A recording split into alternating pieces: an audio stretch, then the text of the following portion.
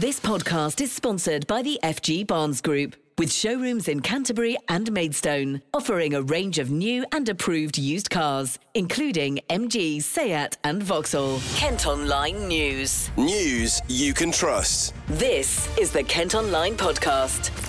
Nicola Everett. Hello, thanks ever so much for downloading today's podcast. Hope you're okay on Thursday, July the 21st. Now, you know just how hot it's been this week and how the advice has been to keep hydrated. Well, imagine trying to cope when you haven't got any water.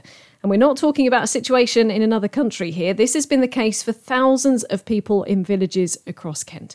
Those in Kemsing, Paddock Wood, Charing, Dunkirk, East Peckham, Malding and Monash have been affected. Well, we've spent the day in Challock, which hasn't had a proper supply of water since last Saturday. First, you're going to hear from Amy. Now, she lives near the primary school in the village and has been describing what it's been like for her. We haven't been able to wash any clothes for the last 5 days. Toilets, it takes 3 2-litre bottles to flush a toilet. So the choice is, do you let it build up, which is disgusting, I know, or do you, source the water from elsewhere and purchase it? I managed to shower for the first time on Monday afternoon. Haven't been able to shower since. My other half, we gave him a shower in the garden using bottled water because he'd done 2 12-hour shifts, the hottest days of the year so far. And he'd leave work before they turn it on and he'd come home after they turned it off. So there was no way of actually, for hygiene, being able to have a bath or a shower. We've got 3 dogs. We're having to really kind of use our water sparingly to make sure that there's enough for them. There's enough to do your washing up if you're cooking. Obviously, the bathroom is a whole different scenario. So it's quite a dire situation. Nothing we've ever experienced before. And it sounds like it's really beginning to take its toll on the village as a whole. Absolutely. You can almost accept it for 24 hours. You can almost accept it for 48 hours. But day 5, it's getting a little extreme. Amy was chatting there to our reporter Chantal, who's also popped along to the barn shop in the village. It's already lost thousands of pounds worth of plants. She got there just as supplies were turned on for a short time and staff were frantically trying to water as much as they could. Paul Barkaway is the owner. It's the plants that we've had the main problem with because we haven't been able to water. So last night I was here till 11:15 watering because one of the customers texted me, said the water's come on, but it's only coming on for 4 hours. So I sort of legged it up here to get water. We've had to chuck so much away. And of course I'm not going to get that money back because there's no point in me trying to get it off the water board. They're not going to pay. And if I claim on my own insurance, my premium goes through the roof. So it's been a bit of a pain really. And then even things like cleaning, trying to do any sort of cleaning has just been a right pain in the neck. We've been filling up buckets of water, but ideally you want to be using hot fresh water all the time, not stuff that you've been having in buckets, and things like flushing the toilets. We've been having to use buckets. It's been a bit of a nightmare really. So it's on at the moment, you're managing to water the plants. We've just been told it's going to be on for like an hour and then that's it. So you just literally quickly go and water what you can just to sort of hopefully so it survives because we've lost a lot so far and don't want to lose any more. Of course. And do you think that it's going to reduce the amount of customers wanting to buy the plants because because it doesn't help the quality of them if they're having to go through dry spells, because especially early on in the week we had the hottest days on record and we couldn't water, whereas probably especially on Tuesday when it was that hot we would have watered at least twice to keep them all up, and we couldn't do anything. And they don't always bounce back, depends what sort of plants you're looking at really. Eve Krieger lives in the village. She also works at the barn shop. We've already lost a lot of our stock because we've had no water. So it's important that we get it done. No, absolutely. When we can. Yeah. So it comes on and off intermittently? So it started Saturday and it was turned off about 2:00. And we managed to bath as a household because we got water in the tank. It was on for an hour or so Sunday morning and then went off again. It's been on and off and on and off. Tuesday, hottest day, the water was turned on when the reporters arrived and then it was turned off again. We didn't have enough water to bath. So 3 of us bathed in 2 inches of water because there was not enough water coming through the system to fill up our tank. So yeah, we had 3 of us bathed in, including a 2-year-old, bathed in 2 inches of water on the hottest day ever recorded. Yeah. So yeah, we just feel like, I think as a village, we feel like we've just been fobbed off, and they said it's due to excessive use. Well, how can we use the water if it's not coming out of our taps? So that's all they said, is it's excessive use, but we haven't been able to use it. So I don't quite understand how they can just say it's excessive use when we haven't had the water there to use it. And yeah, it's just getting beyond a joke yesterday. The village hall yesterday with the bottled water situation, that all ran out, which obviously, you know, it has been very hot. And you do need to keep your fluids up. So we were allocated 12 litres per household a day to start off with, which I think by law they have to provide 10 litres per person a day. So we were only given 12 litres per household, Saturday, Sunday, Monday. Why do you think that is? Do you think I think they just just because don't they know? hadn't got the resources to bring to the village hall, which is obviously why it's run out, because there's not been enough brought in. They're saying that they're replenishing the reservoirs in the village overnight, but that they can't be because we still haven't got any water in the morning. So how can they be replenishing it when it's still not there in the mornings for us to use?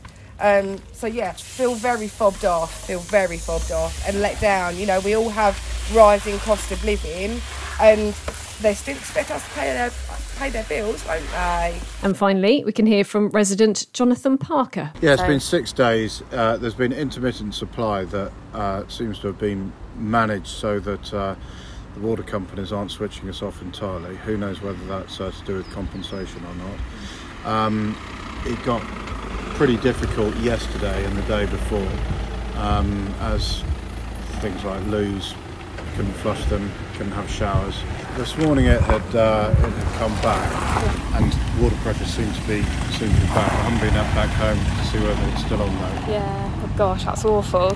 How's it affecting your family? So you said you've got children. Yeah, it's just very difficult to manage day to day. Well, I think more frustrating than anything is the lack of information. Nobody knows why Challock hasn't got water, and South Eastern Water say it's to do with a water shortage in the local area, but surely it can't be a water shortage just for one village. Now, why is all this happening? Well, South East Water say it's down to high demand from customers, and they say it's vital we reduce non-essential use. On Tuesday, the hottest day on record, the company says it pumped 140 million litres of additional water into its network just to keep up with high demand. Now, that's the equivalent of adding 4 towns to the size of Maidstone to its network overnight. Despite that, they still haven't been able to keep up with demand. The very latest is that supplies to the Faversham, Paddockwood and Wateringbury areas are now back to normal, but work is still going on to clear airlocks in Kemsing and West Kingsdown, and intermittent supplies will continue to affect Challock, Charing and Monash. Lee Dance is from the company. Our water resource stocks are actually in a fairly good position for the time of year. The challenge has been that the amount that we can get into the network and through the network is only just meeting demand, and in some cases we're having to rely on the storage within that network to meet demand where it's gone a bit higher than we would normally expect it to be. So that's been the key challenge for us. It's the very, very high sustained demands we've seen at the same period of time, which is why we're making the appeal to our customers more generally, just to be mindful about their use and to really try and help us by reducing where they can. There are a number of things that people can do. So in not watering your lawns is a good one. They will go brown, but they're very resilient. They will come back very quickly when it starts to rain again. We know people are enjoying the sun with paddling pools. It's just about being mindful about how and moderate how much water you put into the pool. Maybe look at topping it up and extending the time it's used, and then thinking really, really hard about reusing that water, so getting a second use out of it. So giving the gardener a watering, or filling up empty water butts and those sort of things. We really would urge people to just hold off the hose pipe use if they can during this period, and use a watering can. So those are some of the things outside. Inside, there's a couple of things, small things that would also make a great difference. So when cleaning your teeth, not to leave the taps running, or not to leave the taps running more generally. Maybe trying to shave a minute off your shower use each day, and just ensuring that when washing up, if you have a dishwasher, making sure it's full, or if you have a bowl, just and hand washing, just use a bowl in the sink instead. So they're all things that collectively could make a huge difference to us. So if customers can work with us just over this period, it would be hugely appreciated. You can also read this story and keep us updated if you've been affected at Kent Online. Kent Online News. Other top stories for you today, and a man's appeared at Crown Court accused of murdering his partner in Margate. Mum of 3, Samantha Murphy, died in hospital after being stabbed on Alfreda Close last week. 38-year-old Thomas Allen, who lives on the same road, appeared via video link, and a provisional trial date's been set for January. He's due back in court next month, along with a 26-year-old woman who's charged with assisting an offender. A man's died after going overboard from a yacht off the coast of Thanet. The air ambulance, Coast Guard helicopter and 2 lifeboats were called out to Ramsgate yesterday afternoon. The Royal Temple Yacht Club say the man in his 50s was a member of their racing fleet. He's been described as much loved and respected. Now, it's been an incredibly busy time for firefighters in Kent, and pictures at Kent Online today show the aftermath of a blaze that ripped through a garage and destroyed a car in Longfield overnight. 18 properties, in fact, had to be evacuated on the drive as the blaze involved gas cylinders. Well, crews have since made the area safe, so residents have been able to return to their homes. Meantime, a police station in Folkestone had to be evacuated following a fire. It broke out on the 2nd floor of the town centre building yesterday evening. Thankfully, no one was injured. And elsewhere, 2 businesses near Ashford have been badly damaged. The blaze on the Counter Buildings Industrial Estate in Woodchurch is thought to have been caused when power cables touched and ignited trees during the extreme heat on Tuesday. Well, Moonlight Limos lost their party bus and 5 cars were destroyed at Master Tech Automotive.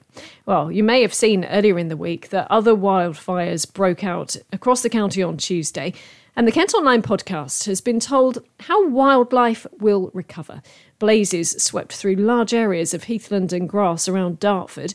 Trees were left charred and the ground scorched. Well, I've been speaking to Stan Smith, and he's from the Kent Wildlife Trust. Our British wildlife has really just never seen these kind of temperatures before, same as we haven't. So they're really not sort of evolved to cope with these types of situations. We don't have a history of fire within our woodlands and within our landscapes in this country, and so this really is a new frontier for our species and for our habitats, just the same as it is for us. And how would wildlife have been coping anyway with the particularly dry weather we've had and the relatively hot temperatures leading up to yesterday? Well, in the areas where we have dense woodland and sort of long, lush sort of meadows, then the wildlife is very good at kind of squirreling away down into little burrows and sort of finding the cooler spots in the shade. They're very used to kind of managing that kind of situation.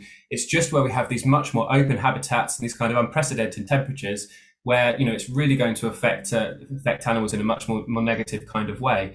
The thing that is really positive, though, is even where we've had these really sort of devastating, small local fires, wildlife, where it's connected, is able to move back into those areas. And so those populations, they will bounce back. The problem comes when these habitats are really disconnected from each other. And so it's all about trying to link up those areas. It's about connectivity, about species being able to move across our landscapes. And that way they can be more resilient to these kinds of events, which may become more frequent in the future. It's incredible to hear that they would return to an area. Presumably that would take quite a long time, would it? You would need the woodlands to regrow and things before they eventually go back there. Yeah, absolutely. For types of habitats which take a long time to establish, mature woodlands will take decades to recover. You'd start to see seedlings bouncing back within even a few weeks in the summer. You can start to see seedlings bounce back very, very quickly.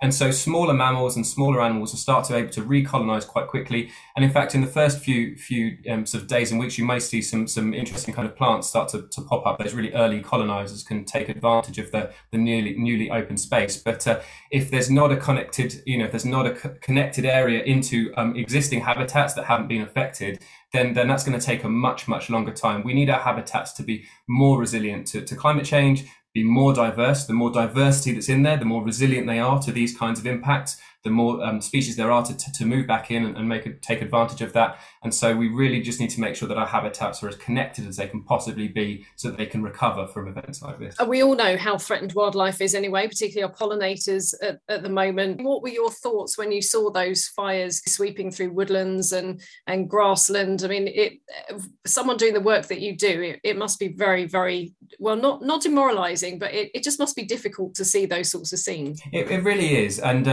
it's really alarming to see. It's not something that we're used to seeing in this country.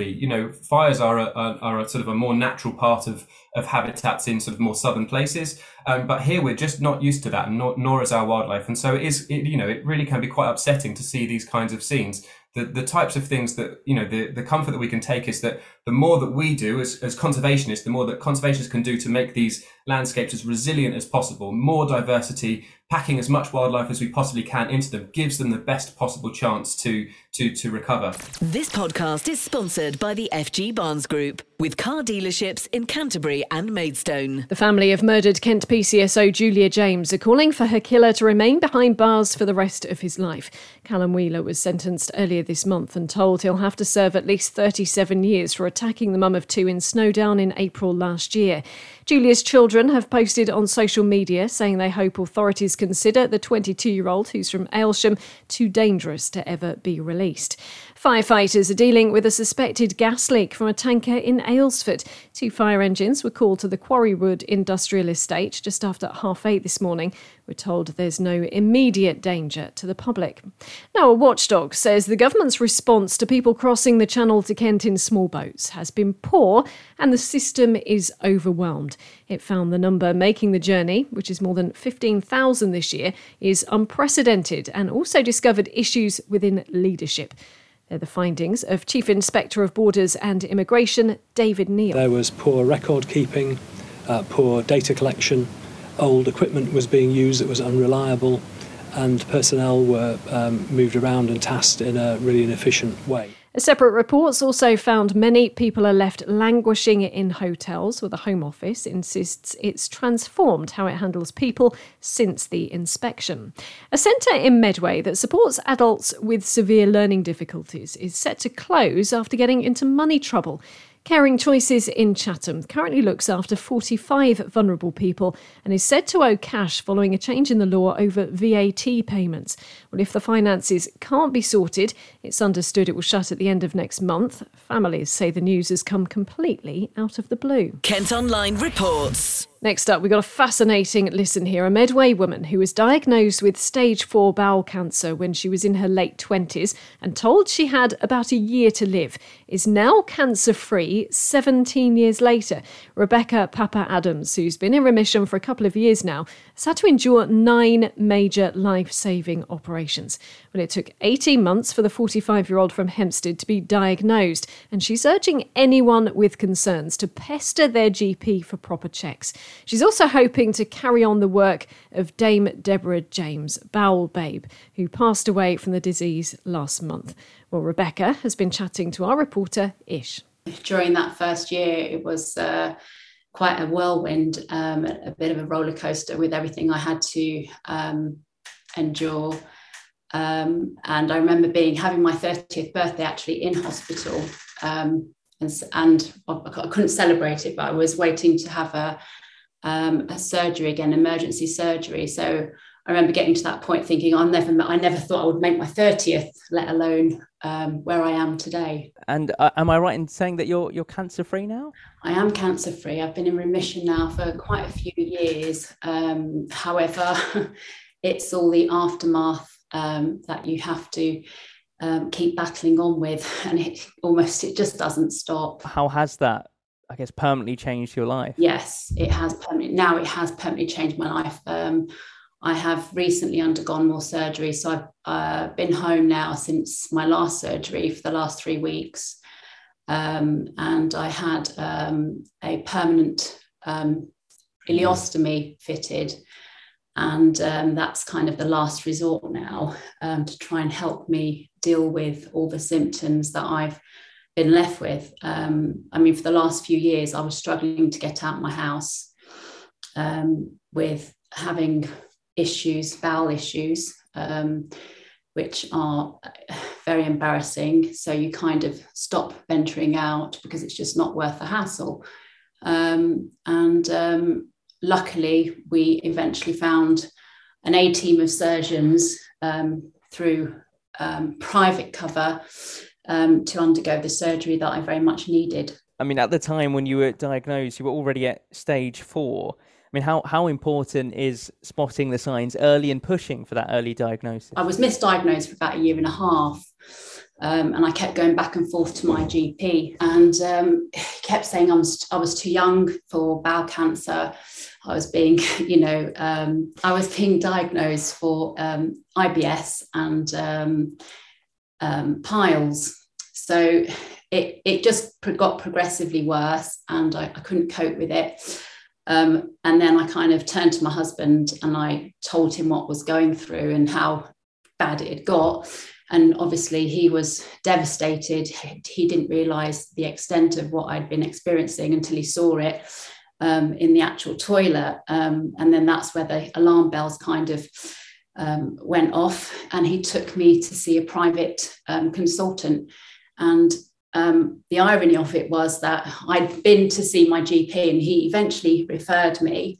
That letter came through. I had 17 weeks waiting.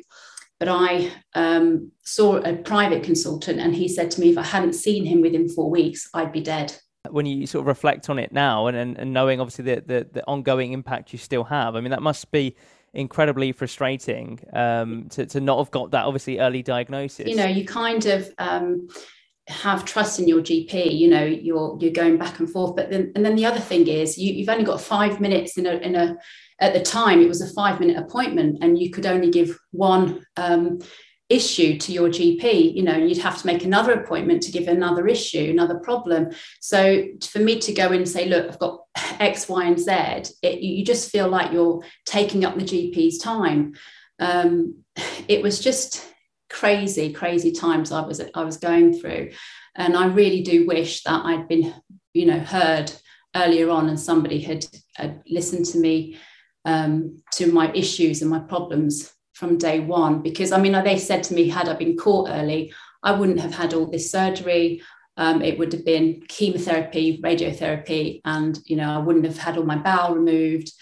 My liver, obviously it went to my liver, so I had secondary cancer in the liver, and that had that 70% of the liver resected, which left me in a terrible state as well.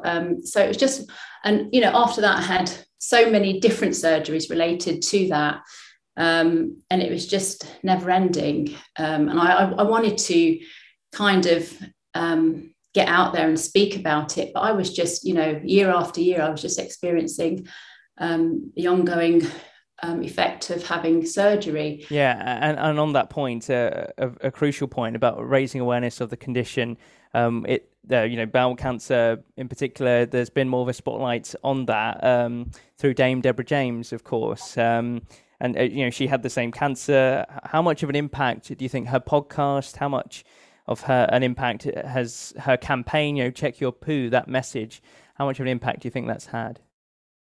Well, it's incredible what she's achieved. What a lady. I just wish I had that back in the day.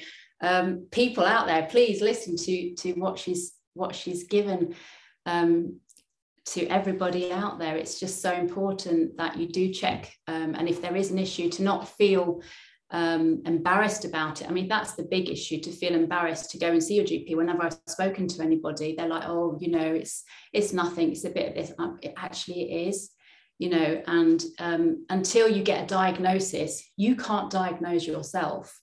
And I think it's really, really important to go, not just see a general practitioner, but to see a consultant, to cross your T's and dot your I's, if you like, or the other way around. But, it's just so important to get yourself checked. We do thank Rebecca ever so much for sharing her story. You can also read that report at Kent Online.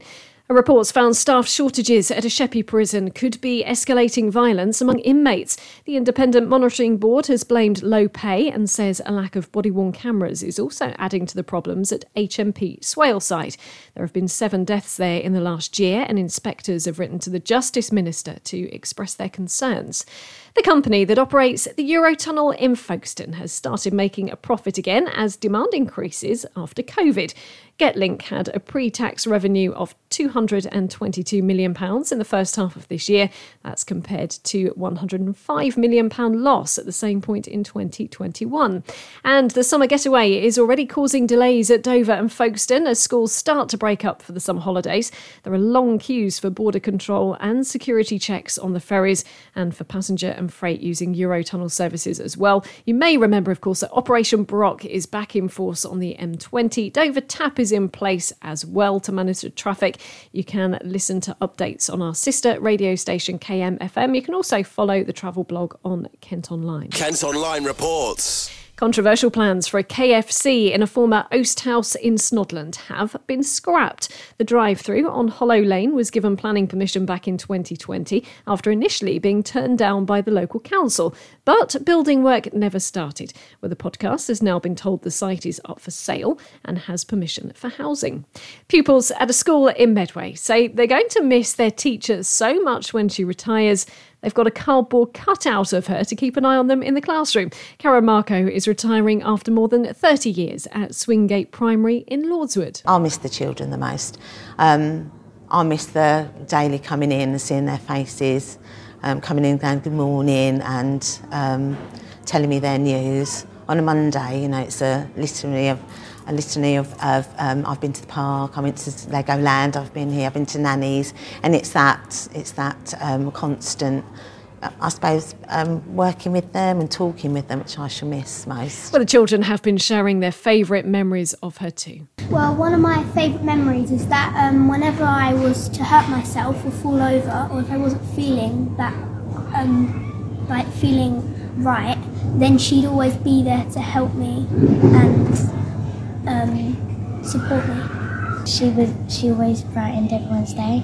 Always when she was reading a story about, I don't know, maybe the caterpillar, the hungry caterpillar, she would always make it sound like we're actually in the story instead of it just being we're just listening to it. We'll miss you, Mrs. Marco. We do wish Karen all the very best and hope she enjoys a very happy retirement. Stranger Things actor David Harbour has been spotted enjoying the sunny weather down in Margate. The 47-year-old was joined by his wife Lily Allen, who's filming a new show in the town. You can see pictures of him at Kent Online trying out an escape room. And a former Kent footballer has entered the Love Island villa. Jamie Allen used to play for Dover Athletic before signing for Halifax Town in 2019. He's left their pre-season camp to fly out to Mallorca. Kent Online Sport. Football and England are through to the semi-finals of the Women's Euros after a dramatic victory over Spain last night. Ella Toone scored an equaliser thanks to an assist by Alessia Russo from Maidstone. Georgia Stanway then got an absolute screamer of a winning goal in extra time. Well, let's get reaction from Maidstone's Alessia Russo. It was a tough one. Obviously, Spain have some unbelievable talent, and as a squad, they're really hard to play against. But we grinded it out and buzzing to come away with the win. You wait for your chance and when you get it, you got to just go out there and help the team in ways that you can. I think the girls that started and played and did amazing and wore the team out and started to get momentum going, and then obviously the 2 goals at the end topped it off. I think we've always had a bit of a target on our back since the tournament started really, so don't think too much has changed, but yeah, we're really excited to face the top teams. Like, that's what it's all about now. The group stages are done and now you're facing the best of the rest, so I think we're really excited for the semis. Hearing people watching it all over the country and all over the world too, is so exciting for women's football, and I think that hopefully more will tune in for the semi-final. England's game against Sweden or Belgium next Tuesday will be shown on a giant screen in Trafalgar Square. Well, that's all from us for today. Thanks ever so much for listening. Don't forget you can follow us on Facebook, Twitter and Instagram. You can also now get access to the ad-free Kent Online premium site. To do it, you need to subscribe. Just head to kentonline.co.uk/subscribe. And whilst you're on the site today, you can read our latest Eat My Words food review. Plus, see the former slip roads on the M20 that have been reclaimed by nature. News you can trust. This is the Kent Online Podcast. This podcast is sponsored by the FG Barnes Group, with showrooms in Canterbury and Maidstone, offering a range of new and approved used cars, including MG, Seat and Vauxhall.